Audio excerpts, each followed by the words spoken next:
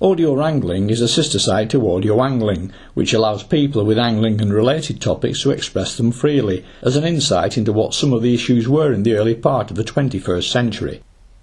My name's Phil Williams, and this is a 2014 recording with Brian Harris, who back in the 1970s edited the still highly regarded angling magazine. You said pre-interview that you like having your say as much as the next man. Well, I'm a notorious moaner, and I like campaigning. I believe you'd like to explore a range of problems related to fishery management.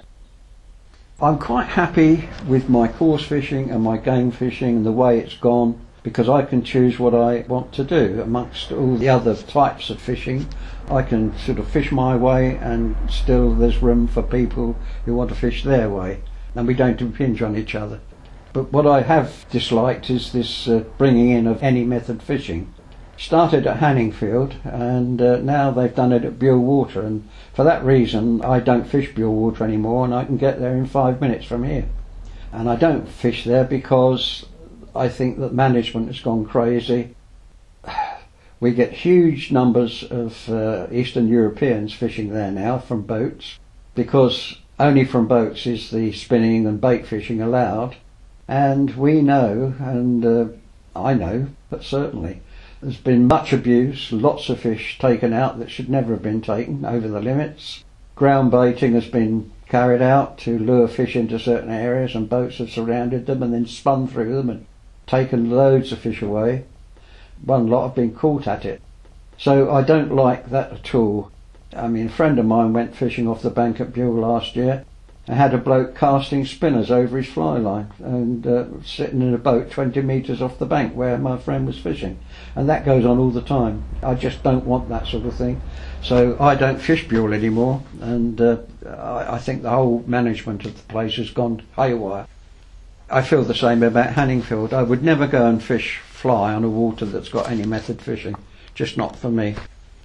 You're not the first person I've spoken to highlight the problem of some Eastern Europeans coming over to the UK under the EU freedom of migration policy and seeing it as a right to take anything and everything from our rivers, lakes and seas. Presumably it's a cultural thing. Yeah, they do, because and I can understand that. I mean, they eat bream and carp and tench and everything over there, and pike. And I had a friend who used to write occasionally for angling called Tadeusz Anjakczyk, who was the Warsaw Polytechnic, and he did some wonderful underwater photography. You may have remembered it in colour. He took pictures of pike and tench and perch deep down in the water, and he thought nothing of eating fish, and that was the way that they existed. But of course when they come here, they've got to understand that we don't do that anymore. And unfortunately it's not just fish. I mean, take the swans, they go and kill swans and eat them. They've been caught at it, and probably other things as well, because that's the way they've lived. So I mean, it's very difficult. I mean, we've got some Polish anglers in our club, and luckily they have volunteered to keep their compatriots, when they come fishing our waters, under control, and make them understand that we don't kill fish anymore.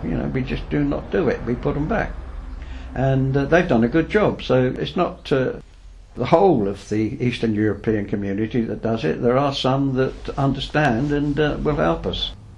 Another project for UKIP and Nigel Farage.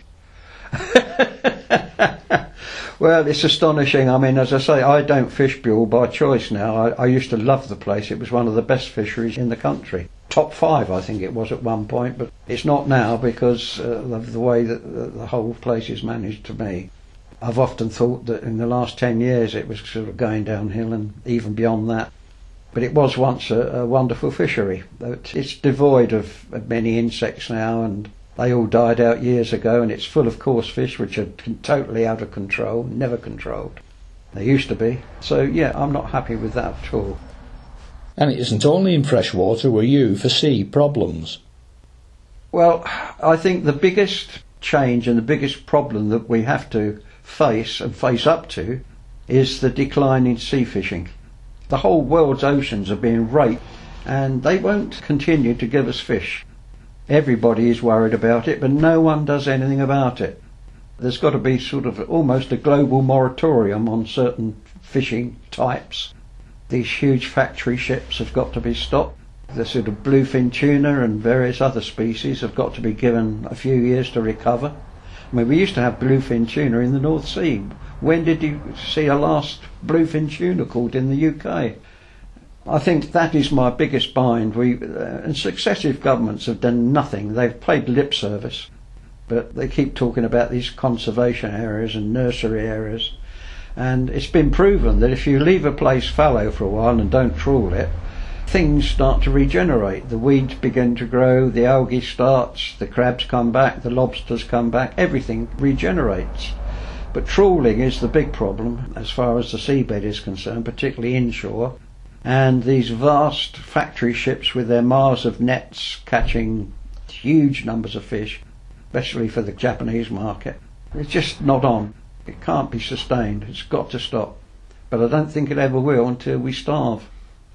It won't worry me too much because I'll be gone, but I just wonder about what's going to happen, for the future of my grandchildren. They've got nothing to look forward to, really. You didn't by any chance watch the TV series made by Hugh Fearnley and Whittingstall, promoting no more discards and allowing commercial fishermen to land anything and everything? I certainly did. And your thoughts? That was very sensible in some ways, because there is no point in throwing fish back that you've already caught and they're probably dead anyway. Because trawling doesn't allow you to have many live fish. The fish get crushed in the net anyway. So by the time the net's hauled and the fish are dropped into the hole, they're dead. It's just a waste of time putting them back. And you cannot fish selectively with a trawl. You'll catch everything, big, small, indifferent, species you don't really want. Are there not also inherent dangers there too, in encouraging or allowing commercial fishermen to land undersized or out-of-quota fish?